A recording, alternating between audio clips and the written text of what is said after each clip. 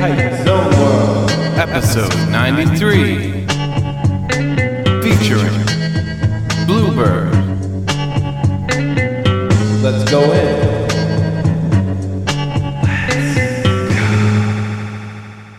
Hype Zone World. My guest this week is Bleubird.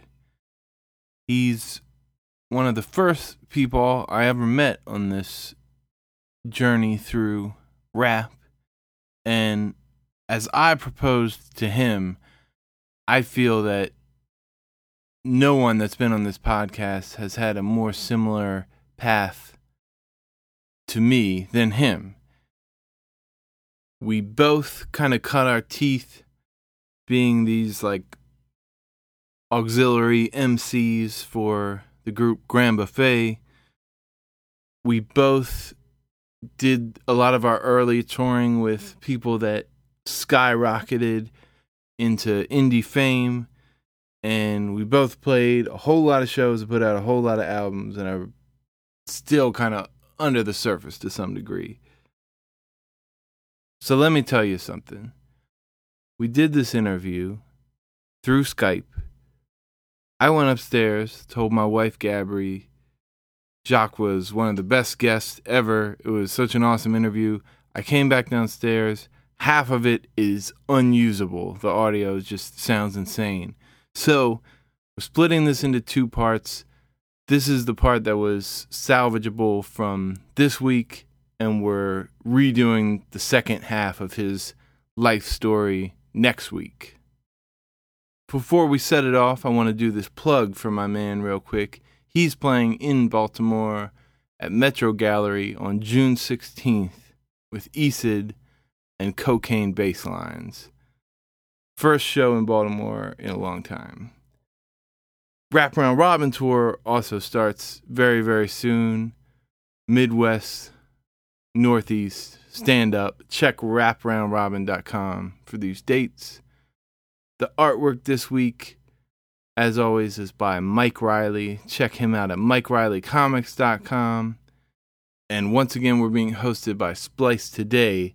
Check them out at SpliceToday.com. Let's go in. Born in Miami, but born and raised in Fort Lauderdale, Florida. And what was it like back then? Oh, man, those were the golden days. You know, my older brother took me to see Two Live Crew open for Jodeci at the Miami Arena when I was 12 years old. You know, that pretty much sums it all up. That's wild. What's even wilder is that the opening group was Lords of the Underground, Chief Rocka. And my brother and I were the only ones in the entire arena standing up singing Chief Rocka. Everybody in Miami was hating. So were you this rap fanatic from a young age? I mean, partially. You know, I grew up, I was a product of my older brother, and they each had different influences. So my neighbor was more of a skater, you know, but so was my brother, but we used to build launch ramps, and like each of them would pass me their tapes. And my brother oddly went from like hair metal to rap music. So went from like Motley Crue and Dio. And then I believe Anthrax was the transitionary period, you know, that I'm the Man cut. Oh, yeah. Where he was trying to rap, kind of. So that's where it turned. And then, you know, onto the Beastie Boys and Public Enemy and Run DMC. And then from then on, I was just a rap fanatic. And when did you start to get the idea to make music? Not for a long time, man. I didn't get serious until like early college. Yeah. I had no vision in high school. I was just too all over the place. And what did you do initially? Initially, I had no idea because I didn't have any friends that were doing anything like this, like that were making music. So when I moved up to Orlando to go to school, I had some friends who were really into drum and bass. So we used to like host a monthly event. And I was kind of like fancied myself kind of an MC at that point. I used to write these horrible rhymes, but I could not freestyle. And so I would just host the like drum and bass night. And I would like throw some raps in every once in a while. And then shortly after, we started a hip hop weekly that I would also host the open mic, and still could not freestyle, but I would just write a rap like every week. So I would have like fresh raps to kick at this weekly. And then from there, I branched into starting to write my own raps. I started going out to see this band called the Nature Kids, which was kind of like a big deal rap rock. You're familiar with the Nature Kids? Yeah. I started going to their shows in and around Central Florida and showing up. And every time I showed up, they would bring me on stage to quote unquote freestyle, which I still was just kicking writtens, but I would write a new one every time I knew I was going to their show. And it kind of tumbled from there, man. Nature Kids offered to take me on tour. I, broke up with my girlfriend, dropped out of school, sold my car, broke my lease, and went on tour with them. And, that's how I met Grand Buffet. And what kind of tour were they on, like, back then? So our first tour was, I want to say, like either 99 or 2000, and we were being funded by these shady individuals in Miami who bought this huge RV and like put their logos all over it. They were called the Whack Pack. So we were riding in this, like, I think it was a brand new, like 25-foot RV with these Whack Pack stickers that we peeled off about halfway to California. And it was kind of busted, but kind of cool. We had these like manager type dudes who set up some pretty big shows. We played CBGB's in New York. We played the Rainbow Room in LA, a lot of busted, shitty shows in between. But what happened is let me go back a second. Before we jumped on that big tour, we were doing runs up and down the East Coast, trading with Geppetto. What was that booking agency in Baltimore at the time? It was like Funk Star or something? Funk Star, that dude Adam? Yeah. Yeah, so Funk Star would send artists down to Florida to trade shows with us because we had, like a couple cities on lock. And then we in turn would go play shows up there. And that's how we ended up meeting Geppetto and playing shows with them in and around Baltimore and DC. And eventually they sent this like 2-man rap group down. I remember the first day we didn't know, Grunge or Mrs. P Brush. And they just like were opening up for us at our spot that we played like every month, Will's Pub. And 5 minutes into their performance, we knew like, holy shit, these dudes are legit. And we ended up doing a run with them up the East Coast. And that's where we like solidified our relationship with Grand Buffet. So then when we took our national tour, we were like, I remember we were held up in Los Angeles waiting on some like, as funny as it sounds, like this record deal was like the contracts were being penned, right? And we were held up in this apartment for like 3 days. And somewhere in the middle of that, a huge fight broke out between the two main guys in the band, and we ended up breaking up. Oh, okay. So at that point, the manager from Nature Kids, which was Moore, I believe you dealt with Moore back in the day. He used to put a lot of shows in Orlando. Moore kind of came to me and he said, hey man, like whatever you want to do solo, like I got your back. And at the same time, Grunge kind of took me under his arm and said, hey, I want to see you do some solo shit, whatever I need to do, produce you some beats, record you, put you on a couple shows, take you on tour. And that's where I really got like, some traction and really got going as like Bleubird. So what was the Smith project? Was that like part of Nature Kids sort of? Yeah, that was an offshoot of the Nature Kids. I was never actually a Nature Kid. I had like 1 or 2 songs on their newest album, and I would get up and freestyle with them. And then Smith was Troy, the rapper, Jackson, the guitar player, the 3 of us rapping, and then Tommy Sickles, who was the DJ and drummer for Nature Kids, was our DJ. So it was kind of like a side project involving almost all the members of the band. And, we recorded a full album. We kind of we never really toured on it, but we played a couple shows, as a group. Yeah, and you guys played in Baltimore. It was called Last 10 Days on Earth at that point. Yeah, because we lost a member, and it was, that was just grasping for straws. Wow, we did do a Last 10 Days on Earth tour. Yeah.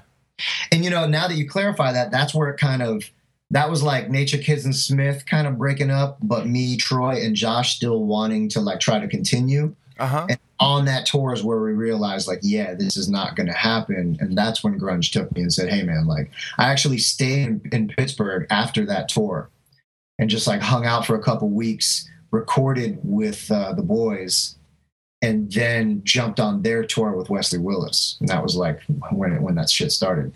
You're on tour. What made you be I'm just going to chill up here with these dudes and, get something done in Pittsburgh? I mean, honestly, I had nothing to go back to. Like when I left for that tour, I gave it all up. So like going home meant like going home to mom's house. Like I had given up my house that I had with some friends, you know, like giving up my car. I really would have had nothing to go back to. Like I was all in. So when it kind of fell through, like that tour was supposed to be 2 long and it only went, you know, about halfway through before it canceled as far as the national. So I think when I came back, I was living at when I had left for the 10 days on Earth, last 10 days on Earth, like I really had nothing to come back to. So, you know, grunge offering me an opportunity for, you know, one, a place to go and two, a place to record and a chance to make some songs on my own. And then, you know, also jump on tour with them. That was the best opportunity I had available. And I love that EP you guys put together. Yeah, thanks, man. That was super fun, man. That was the beginning. Is that still available? I mean, it's like a CDR. That EP took on a few different lives, you know? Like Grunge and I had only finished, I believe, 3 songs in total. Yeah. And then some friends of mine in Orlando ended up helping me finish it. And so I had printed up versions to go on the tour of Grand Buffet, and then I believe I added to it for another tour I did. So that EP is called like Does Man's Short Lifespan Make Sense? Right. I think that's what it's called. And I probably have like some CDRs laying around, but that's not available digitally or, you know, it's on the interwebs somewhere. Yeah. But it's kind of like too old to properly make available. Yeah, the funny thing is like people grab a hold of it digitally and will like add weird one-off songs I did. So there's like 5 different versions of that album like floating around on the internet. That's tight. It's tight.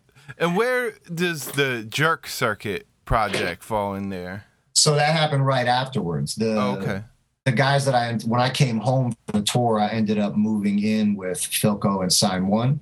And Sign, we were working on a Jerk Circuit album. And when I got the call to do like a very comprehensive tour of Grand Buffet, like United States and Europe, I figured I needed an album to bring with me. So I took the couple songs that I finished with Grunge and some of the Jerk Circuit songs that just had me on them or me and one guest, and we kind of like threw them together into that album. That's how that album was born, out of the union of those 2 things. Okay. Yeah, I actually only recently got a copy of that from Josh Rogers. Hell yeah. Okay. The tape? The Jerk Circuit tape? Yeah. Yeah, and those were like, that album never came out, and so you notice that some of those songs were on my older EP. Yeah. And that's why, because we kind of cannibalized for necessity, because the Jerk Circuit, like Sign was from Michigan, Philco was from Cleveland, so we were all about to separate, and, you know, the project wasn't going to go anywhere. We were done playing shows. So we said, fuck it, you know, let's cannibalize and for the opportunity. And how did this tour go? Like you were saying, a full tour with Grand Buffet. I guess that would be you doing like a full set and everything. Yeah, that was me opening and then also doing Americas with them during their set. Man, that was everything for me. You know, that's where I got my chops, you know. For me, like to Grand Buffet in all their glory, you know, you being the opening act, you know better than anyone that like you better do something real special for these people to remember you after Grand Buffet is finished. Right. So like just getting up there and like rapping my rap songs was not going to cut it. And like, that's where I tell everyone to this day, like that is where I learned my chops. And that is where I learned like how to not crowd control, like how to everything, you know, beyond crowd control, how to read a room, how to entertain, how to turn a bad situation good, or how to just enjoy the bad situation. You know, all those lessons came with that tour. I remember hearing about some crazy show where you like, it was like some weird like jock kind of bar or something. Yep. And you just did a show where you were just like laying down silent for the entire that's not like how it started, you know. I forget where it was, man. It was somewhere like, where are the Jackass guys from? Like, I want to say outside of Philadelphia. Yeah.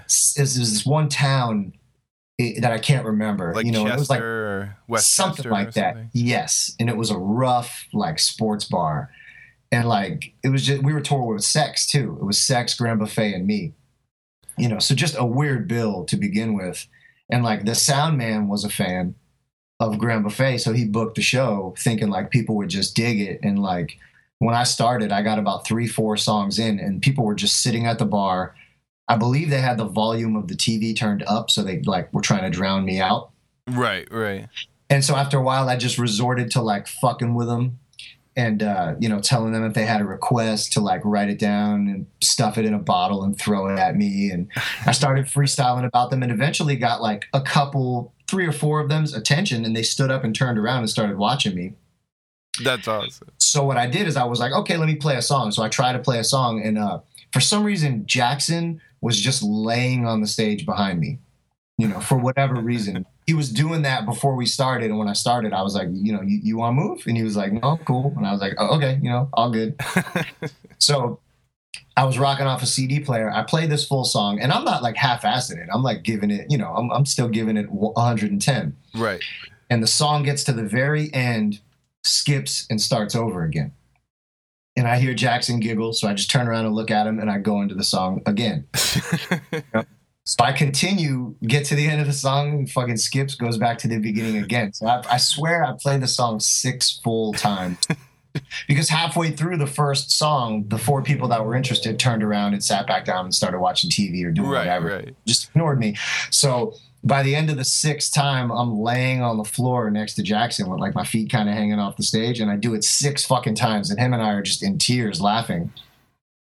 And a bunch of like bros, I don't notice, but some people grab me by the ankles and start dragging me off the stage. And I thought it was grunge, and I open my eyes and it's like 2 or 3, bro dudes. Oh, no. And they drag me out the back door of the club and throw me into the grass.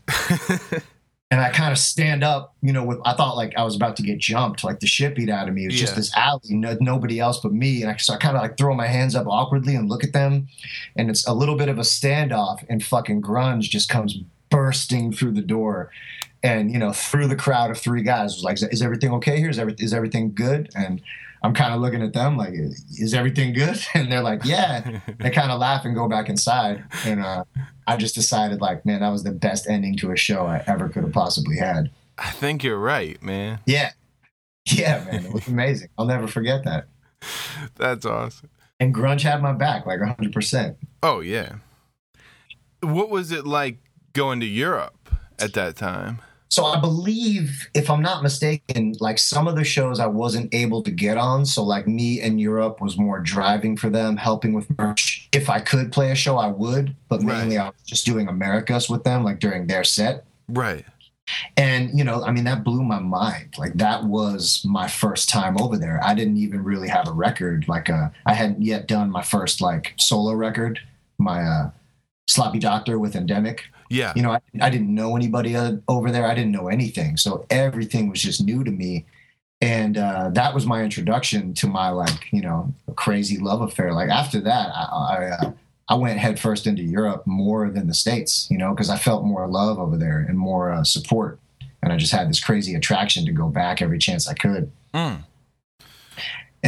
on that tour with Grand Buffet, we ended up playing this huge festival in Paris, like a few days before the end of the tour. Uh-huh. It was this outdoor festival, and I did a front flip over a guard gate and broke my foot mid-song, and like broke my foot in half. Ended up finishing the song, and afterwards grunge was like, hey, can you run to the car and grab me a box of CDs? And I looked at him and I was like, I can't fucking move.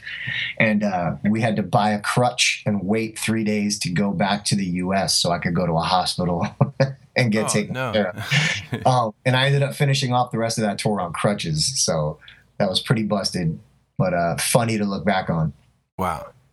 And so what I was going to say is at that festival, I met these 2 groups of guys called Stacks of Stamina, who were from Sweden, and Cavemen Speak, who were from Belgium, who I had had a little MySpace contact with, back in the day, but ended up running into them at that festival. And then that started me going back solo and doing a project with those guys, which was called Gunporn, the next year.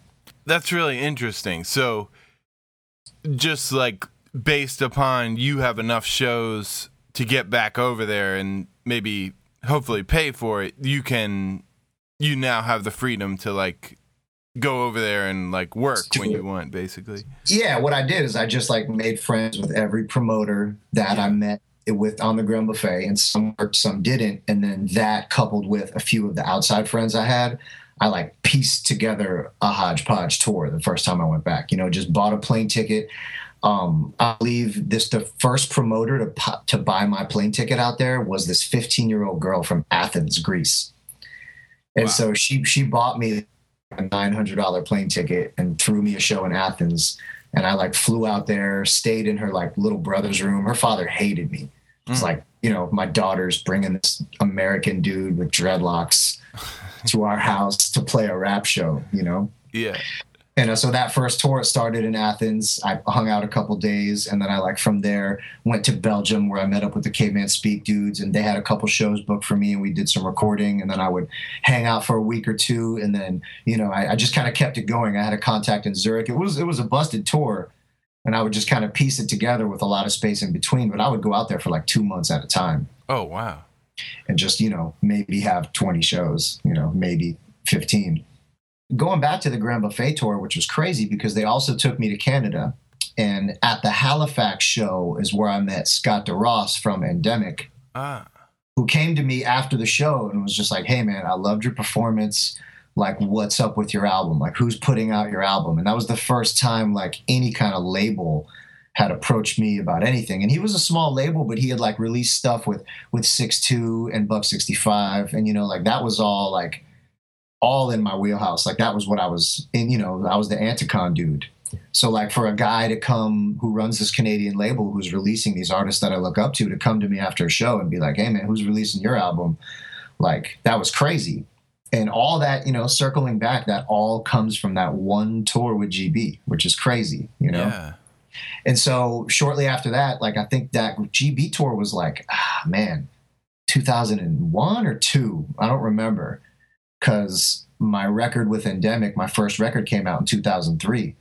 So like the end of 2002, I went back, that guy Scott flew me out to Halifax and decided like, hey man, I want to put out your record on my label. I want you to come out here and record it. And that was my first like Bleubird solo record on Endemic.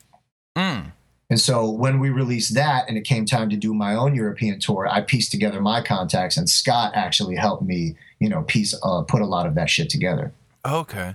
And who produced most of Sloppy Doctor? So it was a little bit of Sign One, the guy from Jerk Circuit.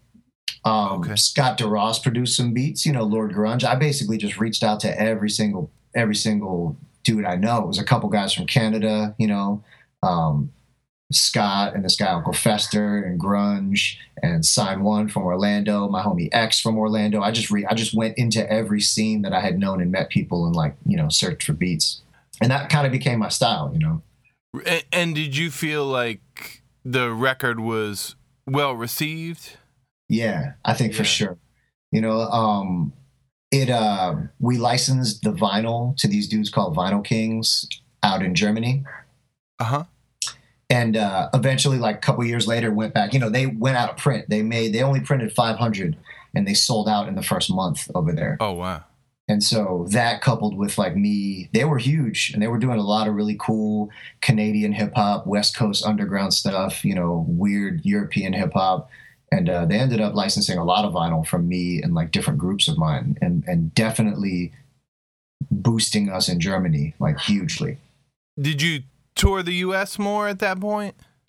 Like, I think here and there, like I did a few shows with Grand Buffet here and there. I would do a couple little runs.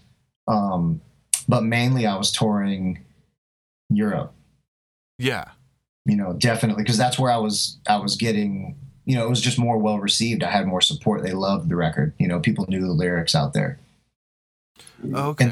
In the US, it was kind of spotty. Right. Like the next time I remember seeing you in Baltimore was with Astronautilus. Yeah, and that was shit. Yeah, I think I went a while without making a record. Okay. And I don't know if I toured with Andy. I guess it was before I moved to Montreal. Yeah, definitely before. So I hooked up with Andy just like doing shows in and around Central Florida or Florida, he was a Florida guy, but had gone away to Texas to go to school. And like when he would come back to play shows, everyone would tell him like, you got to catch this guy Bleubird. And same when I would play, everyone would tell him, yo, you got to catch this dude Astronautilus. So somebody booked us together on a show in Gainesville. Uh-huh. And he asked me to come up and freestyle with him. And our freestyle consisted of us lying about how long we had been friends. Like we had just met that night and everybody kind of believed the story. And so we just kind of like, we just let it ride from there. That's awesome. Yeah, it was great. And he had this, fucking amazing manager named Harpoon Larry. And they had this Honda Element that he had bought. And they were just like in it, like all in, like, yeah, we're just touring. Like, this is what we do. He's my manager. I'm the rapper. We tour. So any opportunity I got to like jump in that car with them, I took. And I remember that tour. Was it also with, is his name J.D. Walker? Yes. Yes. Yeah. So, man, it's funny that you're like filling in the gaps for me because a lot of this is a very spotty history for me. You know how it goes, man. It all goes so fast. I believe I had done some shows with Andy around Florida, but we had never left the state together. J.D. Walker was Portland, Maine. He was like in the original group with Soul and Alias, like pre-Anticon. Yeah. And I'm forgetting the name, but I had heard some of his records and was a huge fan of his. I also met him on the Grand Buffet tour when we played in Portland, Maine. He came out to my show. So that's another contact that I made on that tour. Right. And so when I had a record, he reached out to me and said, hey, let's put together a tour. I got some stuff up in the Northeast, and maybe you can do some of the South, and I'll drive down to Florida, and we can do this tour. And so a few of those shows were with Astronautilus, I believe, the Baltimore show being one of them. See, this is another point where I feel like I see this like similarity, because all right, around the same time I was touring with Dan Deacon a lot. Yeah. And I feel like we both maybe had the experience of like touring with someone and then seeing them go like skyrocket to go big fame, kind of. Yeah. On those tours, did you see that like this dude is about to set it off? Or no, like not yet. I mean, sure, like personally, I would look at him and be like, yeah, this motherfucker's got it. But what had happened is he continued grinding it out in the U.S. And I wanted to get out of Florida very bad. And so when Scott from Endemic moved from Halifax to Montreal, we were having a conversation one day and I was talking about where I wanted to go. And he was like, why don't you just come up here? And so I ended up in like 2005 moving up to Montreal. And I was there for about 2 years. And from there, I went to Berlin for a year. So for those 3 years that I was outside of the U.S., I came back every once in a while for holidays and shit like that. Or like I would get flown to L.A. to play a show. And so during that 3-year period, I was going to Japan. I went to the Middle East. I went to India, all playing rap shows, like, and all over Europe. But during that time, Andy was just grinding it out in the U.S., like still just like doing circles in the U.S. for 3 straight years. He did the Warped Tour. He did every house show. He just kept going and going and building his following. So, I didn't see it happen. Like, it's not like it happened overnight. When I came back from Berlin and was like moved back to Florida and was hurting for shows, that's when they offered me another opening slot on a tour for them. And it was that tour that I really saw like how big of a difference that 3 years had made, So from the tours before, it was both of us just like on some busted shit, making $7 that three people came to and splitting it on a bottle of NyQuil to chug because we were too sick to go to sleep, Oh yeah, I remember seeing you guys and you being like, yeah, we were just rocking sets with fevers. Yeah. but I feel you, like for like you being with Dan. And so like with Andy, after I left the States for 3 years and came back, I saw the fruit of the work he had put in those 3 years and like how much it had like lifted him up. Yeah. And did you feel at all like I should have done it like that or yeah. Looking back at it for sure, because and that's ultimately why I didn't move back to Berlin, because when I left, I was living like that was the first place that I was living as a rapper. You know, I had 3 different booking agents in different zones, and like any given month, I was gone for 2.5 weeks. You know, and that was the beauty of living in Berlin is I wouldn't have to tour for a month. I would just be like, all right, this week I'm playing 4 dates in France. I'm gonna come home for a couple days, you know, then I'm gonna bounce to Belgium for a couple days. Then I'll do a week around here, or I could just fly out and play this festival. Like my availability was just like green light, you know, always on. Bleubird is available, not just like, oh, he's available for fall. So that worked out because I had a really hardworking French agent. I had a German agent, you know, and I had Eastern Europe. It was fucking awesome. And I moved back because I was kind of feeling a little guilty, I guess, because I left, like, I still owed some money to my father. I still owed some money to my homie for a plane ticket. And, like, I was making enough money in Berlin to live comfortably as a musician, but I still kind of owed money so I wanted to come home and, like, zero out all my accounts and then bounce to Berlin. Oh, okay. And when I came home is when the financial crisis happened. And I just thought, like, yeah, man, I'll just bartend again or do construction. I'll fall back on what I always did and it'll be cool. But I came back and that just wasn't the case. And I ended up having to go back on tour with Astronautilus for $20 a night because that was like the best thing I could scrounge up for myself, you know? And they weren't, you know, and it wasn't like nothing, no hard feelings. They were just like, this is how it is right now, money wise. Like, we can't offer much more than this. And I was like, shit, you're offering me a show and I know what the crowds are going to be like, and I'll just hustle merch and I don't have any other opportunities. So like, I might as well just do it. And, you know, and that's when it really dawned on me, like, man, it's easy to live like this Peter Pan rap life in Europe, you know, or not even rap, like, you know, jazz musicians did it throughout history. People have gone to Europe to be successful. And, you know, I wouldn't necessarily say it's easy. It's just different. It's a different hustle. And I definitely feel more appreciated and more supported. But like, people aren't looking to Europe to see like what's popping. All right, man. Stay tuned for part 2. See you next week.